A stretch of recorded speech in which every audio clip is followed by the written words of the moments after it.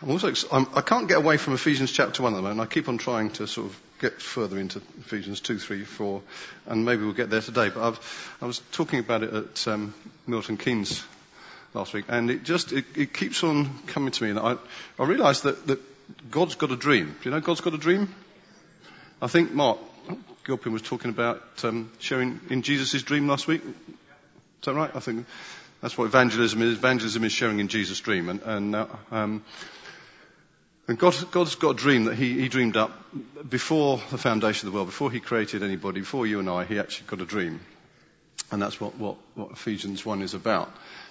He is catching us up in his dream. Now that's a good dream to get caught up in.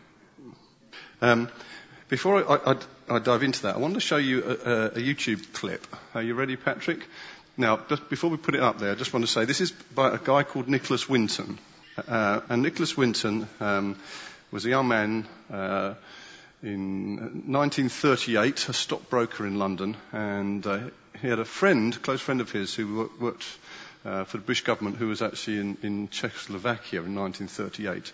And this friend of his asked Nicholas Winton if he would go, and he went to Czechoslovakia for 2 weeks in 1938, basically to see the problem of the refugees. Now, it's a bit current now, isn't it? We do have refugee problems at the moment, but he went to see the problem, basically not just the refugees, but those who were being oppressed by the Nazis who had actually occupied Czechoslovakia.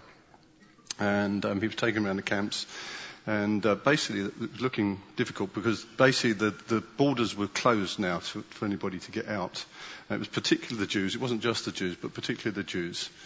And basically he refused to believe that nothing could be done. And he decided that he would do something. And he came back to this country, and basically he by his own determination, he arranged for, and it was 669 children to be allowed to get out of Czechoslovakia on trains and brought to this country. He arranged for each one of them to be fostered into a family. And he arranged actually 8 trains by his own finance. He raised the finance for it to happen. And those children escaped from Nazi oppression. The last train was due to leave Prague on the 1st of September 1939. That was the day that war broke out. And that train with 250 children never left Czechoslovakia. And he helped those children escape. Then he got on with life. And for 50 years, nobody knew the story. Until Esther Rantzen uncovered it, and it was shown on That's Life. And this is a clip. This is in 1988, so 50 years further on. Okay, go, put it. All the letters. But back here is the list of all the children. This is Vera Diamant, now Vera Gissing. We did find her name on his list. Vera Gissing is with us here tonight. Hello, Vera. And I should tell you that you are actually sitting next to Nicholas Winton. And it was just so wonderful, so terribly, terribly touching.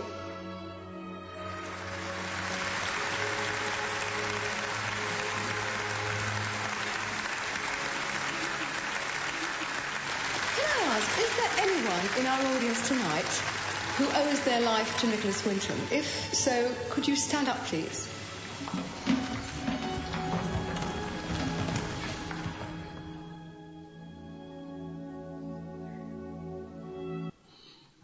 Quite a story. Quite a man. Ordinary man who just went and spent 2 weeks, saw a problem, decided, I'm going to do something about this. He was told it's impossible. He said, as far as I'm concerned, nothing's impossible if you set your mind to it. And 669 children were saved. They reckon now they've married their children or their descendants, there's about 15,000 people now who are alive because of that man's life and his determination and his willingness to sacrifice. Now, before we go any further, I'll say something. Because obviously, what you saw there was that lady had never met Nicholas Winton. They didn't even know his name because he made nothing of it until somebody discovered him. All those people were meeting him for the first time, face to face. And they owed their lives to him. One day we're going to meet somebody face to face who we owe our lives to. Not just 669, not even just 15,000 of us, but actually now billions of people. So I thought before I do anything, if you owe your life to a man named Jesus Christ, I'd like you to stand up now. And let's just thank him for giving us life.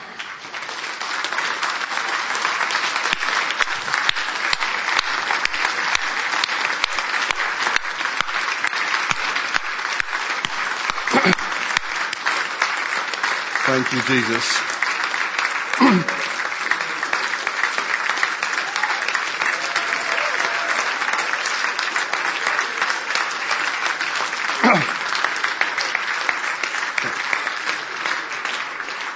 You say, Jesus, you are our hero.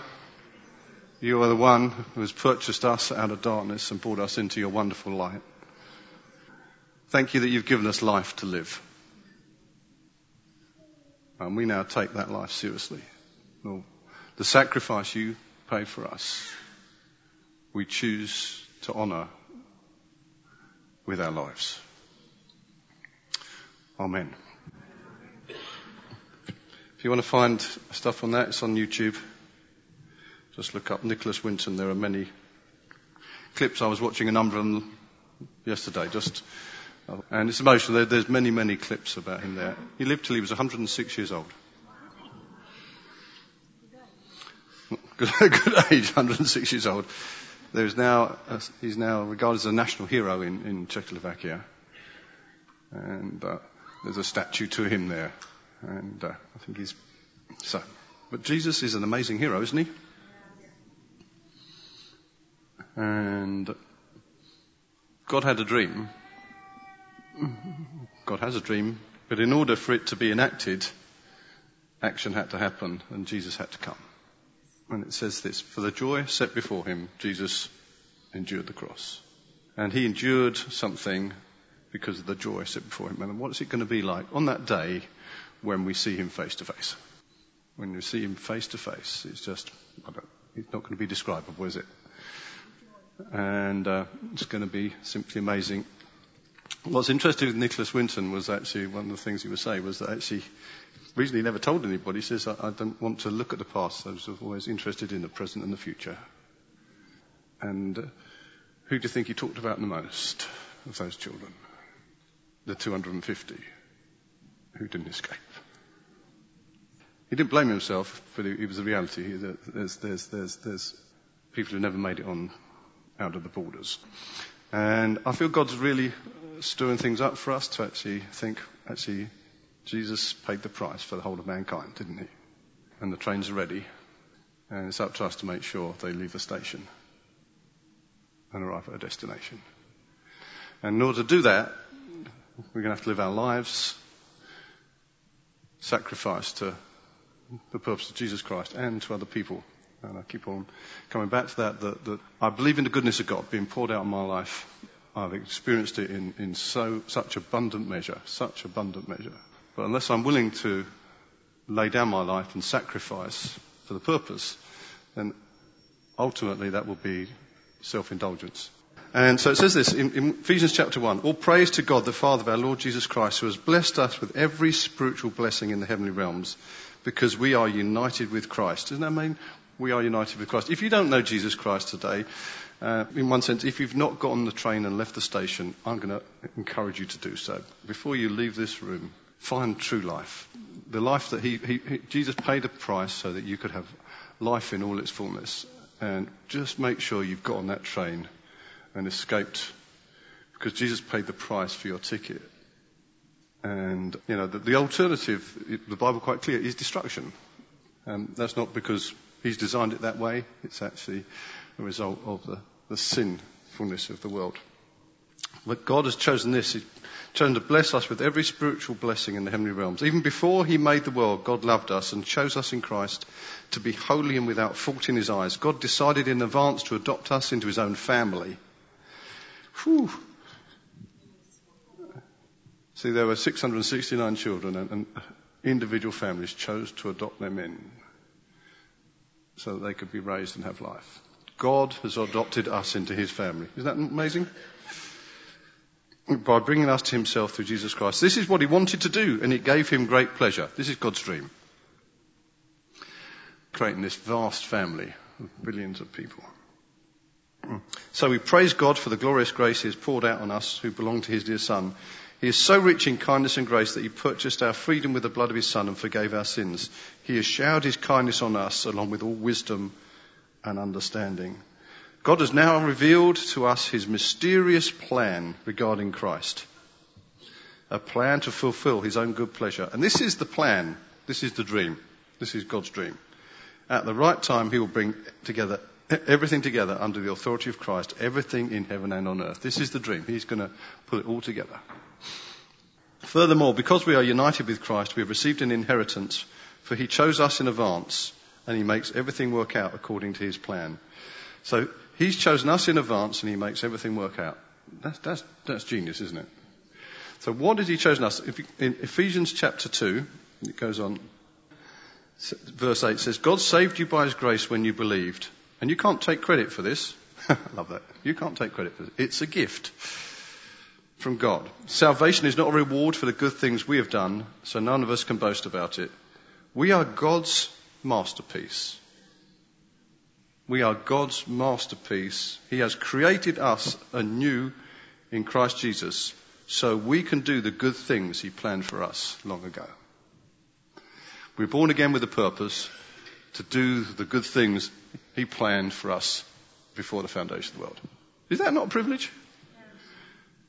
Sometimes I think, I've been thinking, and I'm going to go on to it. We have a dream at Eastgate. But that dream is part of his enormous dream. It doesn't stand on its own. And it's a big dream. We have big dreams. But God's dream is miles bigger. But we get to play a part in his dream. And he has created good things for us to do. Of those 669 children that were saved in that story, they've charted some of the lives of them. Actually, I think one of the ladies is a dame now. She's actually, what she's done with her life. Just what people have done with their lives is quite extraordinary. God wants us to lead extraordinary lives. And when I talk about sacrifice, and we'll talk about it quite a bit today, understand that we sacrifice for the joy set before us. And sacrifice is in this sense, is a delight, not a duty. So if you interpret sacrifice through the lens of religion, it'll become a religious duty and a burden and something you feel forced to do. But if you get caught up in God's dream, then you willingly choose to put your energy behind that because of the delight. Now, we'll do this. We'll make sacrifices for the things we choose to do that we really want to do. Yeah. So I'm chatting with Anthony Warren. Anthony, remember he did a marathon last year, so he sacrificed his time to train. He's doing another one this year. I thought, crazy man. So sometimes he runs backwards all the way to church or from church, which is about best part 20 miles. I think. Whoa, why would you do that? Because actually something he wants to do. Somebody like Andy Murray, Mo Farah, what do they sacrifice to do what they've intended to do? What do we give up for our children, for those that we care about? How much practice do you put in on your musical instrument so you can actually make great music? All sorts of things we all give sacrifice for. And I want to talk to you about in one sense, the common dream of Eastgate today. And on Wednesday, actually, I'm going to be speaking at evening school with Living Fire about the power of a common dream. But I've just reminded again, I don't know how many of you watched the inauguration on Friday of President Trump? Not many of you. Okay, well. Okay, obviously didn't get that much interest. Probably catch it on YouTube if you really want to get interested. It might not have been available at the time. It was interesting. I was just thinking about it. There was somebody led Billy Graham to Jesus. Did you know that? I can never remember the name of the person, but somebody will. But that person's not very well known. Billy Graham, pretty well known. Billy Graham has led, don't know how many millions of people to Jesus. His son prayed at the inauguration on Friday. His son brought the word of God to a nation on Friday. Isn't that amazing? He's building generations to come. I thought that was quite interesting. That's an interesting event. Do pray for America. No, I'm serious about that. It's a huge time of transition. Absolutely massive. And if we think we've got some challenges going on, then God's doing something around the world. But I was reminded actually of in the early 1960s when President Kennedy said, we're going to put a man on the moon before the end of the decade. And you know what was interesting? The whole country bought into a dream. And it actually so captivated not just the country, but the whole world. I remember at the age of 10, I think it was, my mum and dad getting me out of bed at about 2 o'clock in the morning. 2 or 3 o'clock. Strange, I never did that before. So I could actually sit and watch as Neil Armstrong put his foot on the moon. First man to walk on the moon. It actually captured the whole world's imagination. And people bought into that, and they did so. Now, so in Ephesians chapter 2, verse 19, going down, it says, consequently, you're no longer foreigners and strangers, but fellow citizens with God's people and also members of his household, built on the foundation of the apostles and prophets, with Christ Jesus himself as the chief cornerstone. In him, the whole building is joined together and rises to become a holy temple in the Lord. And in him, you too are being built together to become a dwelling in which God lives by his Spirit. And I guess for many years, this has been my dream, to create and help build a church where God is so manifestly present that he lives here that you cannot help but touch him. This is my dream, that actually, not just here, but it spreads out, so that, I'm dreaming of what will that primary school be like. So filled with the presence of God that the children are raised in that education environment where he is present. And imagine people dropping the kids off and then coming here to the cafe and encountering God here. Just as Emily was saying that she came to the healing centre yesterday, and just walk in and you encounter the presence of God. And we say it's actually the peace and the power of God in one place. Just, if you've never been along to the healing centre, get along. It's just a great environment. So that is one of my great desires. But, we have actually built something good, but it's not finished.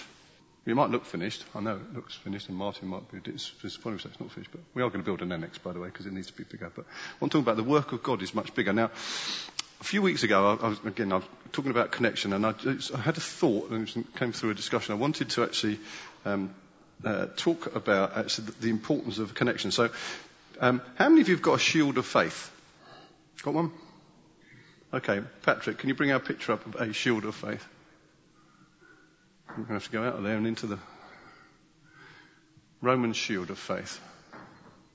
How do you use your shield? What's it meant to do? You'll get there in a minute. Your shield of faith is sufficient to fend off all the flaming darts of the evil one, yes? So he's attacking you. He wants to get under your skin, basically. Wants to get through your defences, and there's your shield.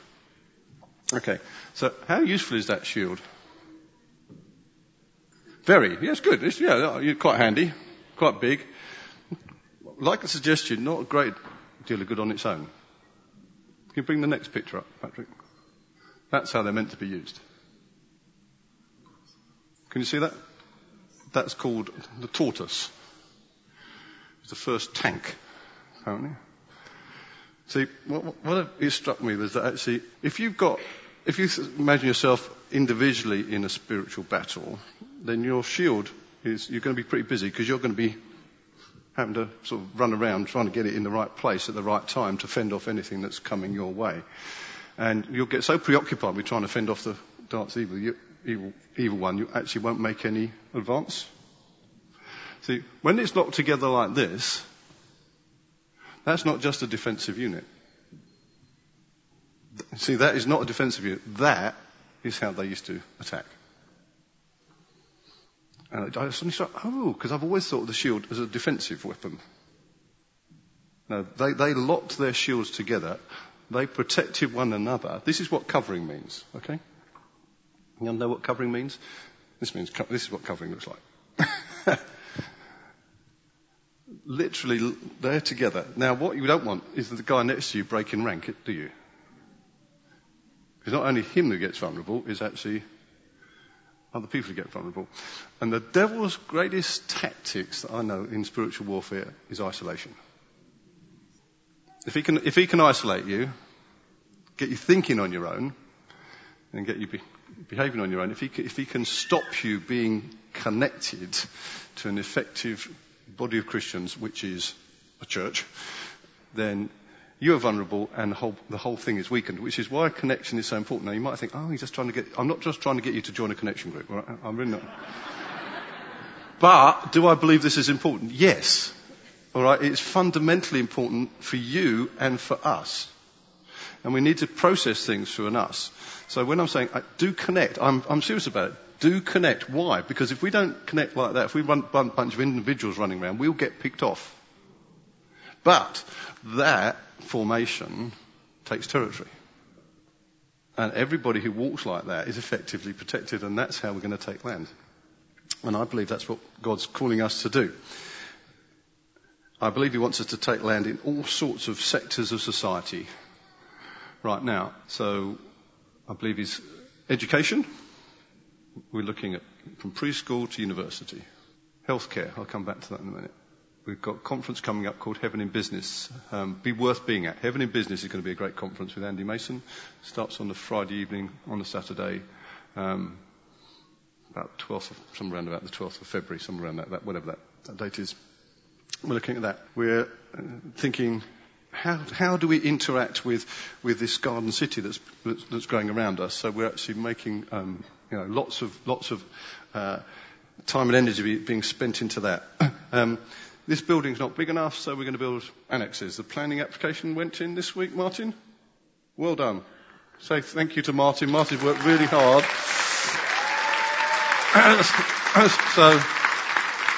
So we will, at some stage, have some drawings and stuff, nice things that we can show you. But actually pray for that. So that's literally just gone in this week, hasn't it? It's planning application. So that'll be heard within 8 weeks. During February, we're going to give you an opportunity to exercise faith in that, because we're going to walk forward together towards that goal by taking a special offering, okay? Something very, very practical. Now, when I say we're going to do that together, I really do want you to engage in this, because actually this is part of spiritual warfare, is how we use our money. And I'll come back to that, because actually the Bible says quite clearly, if you want to be entrusted with true riches, you have to be faithful with your worldly wealth. And one of the ways that we use our worldly wealth is to serve the purposes of God. The best way I know how to do it. As an army. Now, this building came together because people believed in the dream. And over 13 years, they sowed time and time again. And on an average, £100,000 per year, was beyond that actually, was given over and above the normal tithes and stuff like that, so that this dream could become a reality. Now we need to keep going. We need to go further. So I hope you're excited about that. Are you excited about offerings?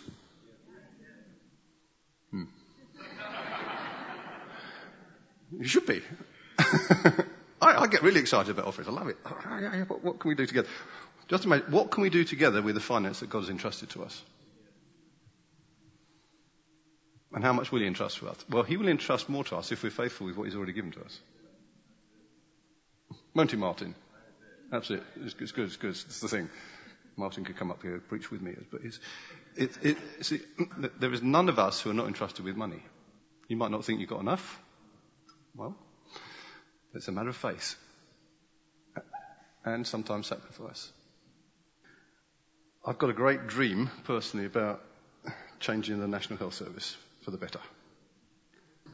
I've served the National Health Service for 34 years. Since I was first qualified as a doctor. And we're creating a thing called Heaven in Healthcare. Now, I'm talking to God because I know what I want to create. I've got no idea how we're going to create it. I talked to some people last night. It's a big dream that God has given me. It's shared by a good number of people here, and actually from folks around the nation as I'm talking more broadly. And And I think, yes, because I believe we can bring all the resources of heaven to bear for the sake of our nation on our health service, to bring loving kindness, goodness, patience, gentleness, faithfulness, self-control, miracles, healings, signs and wonders. It'd be fun, wouldn't it? You're in for that, aren't you, Sasha? Did you start your new job this week? Yep, Sasha started a new job in the management level of NHS this week. Is that right? Yeah, good. Be excited by that. And just because we're determined to actually start to see things happening. Now,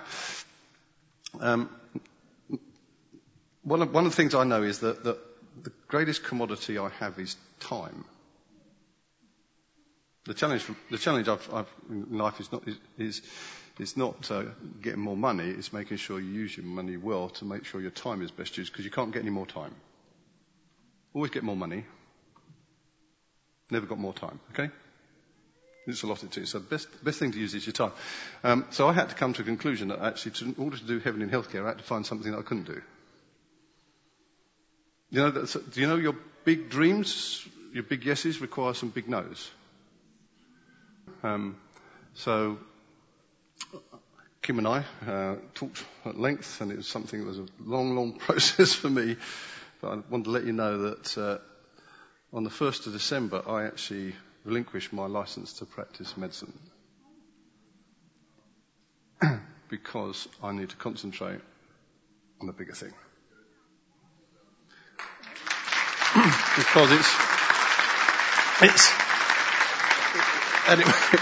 it was huge. It wasn't an easy decision. And I sort of worked it out. I sort of manoeuvred myself into a corner, so I had to make the decision on the 1st of December because I basically didn't renew my professional insurance. So 1st of December, this has got to happen. So on the 30th of November, my finger was hovering over the button on my computer as I was on the website for the General Medical Council. I've got to do this because this is something I absolutely love doing. I love being a doctor. And one of the sadnesses is also, I know that some of you are going to come and ask me if I can help you. In actual fact, I can't anymore. I can't put on my medical hat for you. And it happened to me actually just at a conference in Leicester earlier this month. And they said, we've got an emergency. Pete, can you help us? And I had to go, actually, I can't. Now, I can't explain all that to you, what the whys and whens, but it's actually, I can't do it. So I'm going to ask you not to ask me to put my hat on, all right, because that'll help me. But in the end, I pushed the button. I thought, yeah, it's done. And what was interesting, again, a number of people since that time have told us, it's a shame because you've got so much influence actually in that world because of what you do. And I can't go into the details, but something's happened that's linked to my retirement that has just come about that actually has now actually had an impact upon the NHS on a national scale. Literally this week. It's nothing. Really? God has done something which is quite extraordinary. I'm thinking, how did that happen? Because God sees you, and when you sacrifice something, His fire falls upon it. Yeah, His fire always falls on sacrifice. If you want the fire of God, fire of heaven to be released in greater measure in your personal life, in this life, then you can't outgive God. You really can't. So I'm excited.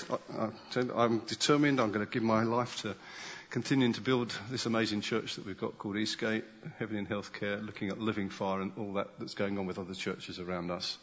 And then this Garden City. Those are my 4 key delivery points. I had to work that out. And you know what? You have to think, what's God called you to do? These are big deals. And God is calling us as a church into huge stuff. He really is.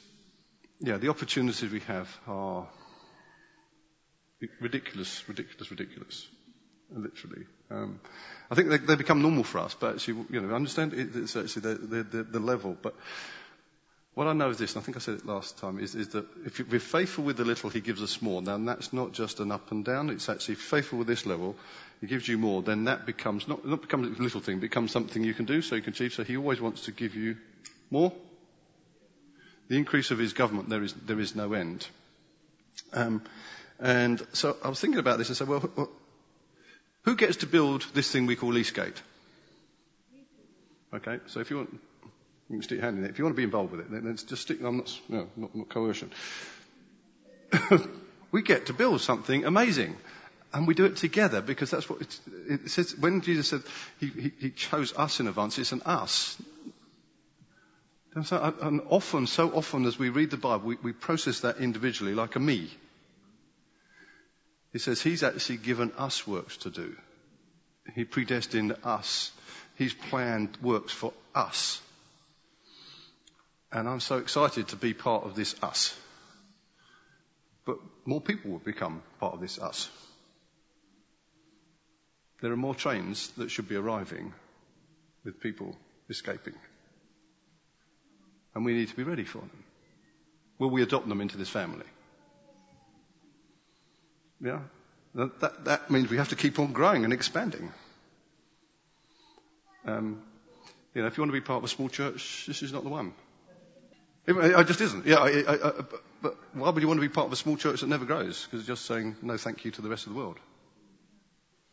And to the mission of God. See, Jesus has a dream and he gets us caught up in it. Now, if you don't get caught up in his dream, he'll still bless you, but you'll miss the great purpose that he created us for. What will it be like to see thousands of people saved and added to this church? That'd be good, wouldn't it? I think is it a good idea? Is it great? Yeah, it's a great idea, isn't it? Would you like to see thousands of people saved and added to the church? You would, wouldn't you? Okay, where are we going to put them?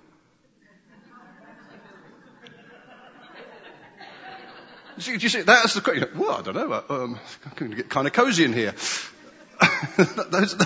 those are genuine challenges. You see what I mean? If you want to, this is reality. Can we bring the next slide up, please, Patrick? This is a quote that I saw a few years ago, and I've reposted it on my Facebook page. It says this. I'll read it out. Vision gives pain a purpose. People without vision wander aimlessly down the path with the least pain. On the contrary, people with vision are able to endure the pain because they can see the reward lying ahead and they know it will be worth their sacrifice. See, when Jesus didn't say, I called you to have a comfortable life. Because I've been meditating on this recently. Jesus said, I'm going to leave the Holy Spirit with you. He said, he's the comforter. I thought, you're not going to need the comforter, are you, if you don't need comfort?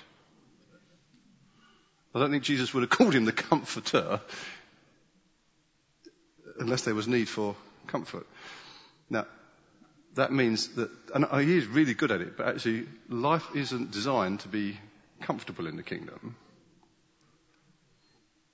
And we have to break out of any idea that Christianity is just a nice, comfortable existence. He gives us all things for our enjoyment, out of his goodness, but actually it's to push on. And Christianity is not like a battle, it is a battle. Yeah, and our job is to take it, and the battle is we're advancing, not just defending. Does that make sense? So we are taking back ground. I honestly hate to see people's lives ruled by fear. It really grieves me, because God has not given us a spirit of fear, but love, power, and a sound mind, which we have to give away. I love seeing people get the peace of God that passes all understanding. All of a sudden, wow! I remember a lady when it's in the healing rooms a while back. She came here and it was she'd been prayed for by a couple of ladies on the team, and towards the end of the morning she was sitting there and she was laughing and laughing and laughing. I thought, well, she's obviously having a good time. This like, dear lady, she's obviously laughing, and so I went over to see what was going on and just blessed what God was doing. I said, oh, hi, what's happened? And this lady said, look, I've just realised all my sin is gone. I just realised I've been a Christian for years and never realised Jesus took all my sin away. It's amazing. Well, no, I thought she'd come for healing, you see. Well, she did. That's what she set out for. But she actually discovered something about Jesus that was even... So I thought, well, I just bless you. So I've heard this story before, but I blessed her. I put my hand on her back just to bless her. And with that, she started to do this amazing, what I call the crunches. backwards and forwards, at a pace, at a speed that it was literally something to behold. It was, you think, it really was amazing. And so, anyway, we were clearing up. She went downstairs to the cafe, and I went just down. As I popped downstairs, I saw her there, and I just said, "Oh, hi, how are you doing?" She said, "It's amazing." She said, "You know when you started to push me over?"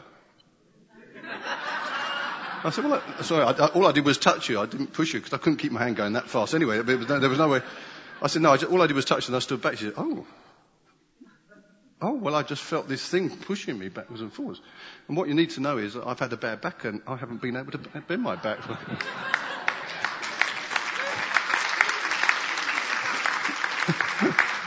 I didn't pray for her to get healed. She came for healing. She found Jesus. In all his wonderful as a saviour. I blessed her what she would find as Jesus as saviour. Then Jesus the healer turned up. Because he's not limited, you see. He's got it all. It's beautiful. Just love to be involved in all he's doing. So I just want to read. I've got a few minutes, just a few minutes. I wanted to land on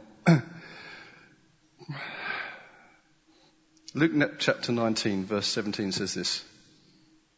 It's a parable. "Well done, my good servant," his master replied. "Because you have been trustworthy in a very small matter, take charge of 10 cities. Well, I thought one was the challenge. See, God wants to give us spiritual governance over cities. Now, when we use heaven's authority in spiritual governance, it's for the benefit of all the people. It's not over them. This is really important. He's not giving us authority over people. He only gives us blesses us so we've got so much resource that we can pour it into the lives of people around us.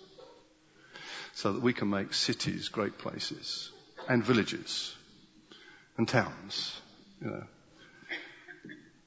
But in order to get that, we have to be trustworthy in the small matters. So I want to challenge you once again and do it. Are you being faithful in what you do with your finance? Do you give regularly? It's what Paul said, that teaches this in every church I go to.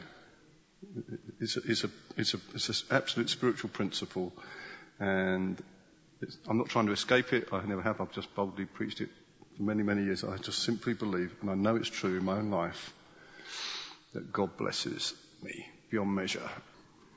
And if I'm faithful with the small thing of finance, he will continue to bless me beyond measure. But as a group of people, as a body of people, we need to be really faithful. And I'm going to encourage you, make sure you give regularly. And I'm going to ask you, and I said it a few weeks ago, I want you to go and review whether you're giving regularly. And also it says in proportion with your income. I believe the Bible says 10%. Some of you might say, "Oh, I'm not quite sure I can get there." Can you take a step towards it? I'm happy if you go in increments and trust God. Seriously, I've prayed this week because I know some people say, "Oh, I can't sure that." You know, can you trust God for 2%, even if it's not 10? Then aim for 10 as your regular. Kim and I always tithe. We tithe 10 and then we give more because you can't. Tithing is 10%. And you know, the adventure doesn't start with the 10%; it starts with the 90%. If you think you've done your duty when you're given the 10, then that's wrong. That's dutiful giving. I give out of delight, happily. The 10% is just first thing out of my bank account because I believe I want to honour God with the first fruits of my life. And then the adventure starts with the 90% of what he's given. Now, Kim and I would actually, and with our hands up, we have been blessed absolutely beyond our wildest dreams and imaginations in this last year. So I'm believing that, but I don't do it to get. Do you understand? I don't give to get. I give because I love. So I'd like you to, I'm going to finish this, I'd like you to stand with me, and I'd like us to commit ourselves to the purposes of God in our generation, knowing we're part of a dream that God started before the foundation of the world. And one of the ways we're going to do this is we're going to trust God to provide for us, and we're going to be faithful with what he's given to us. And standing orders are really helpful.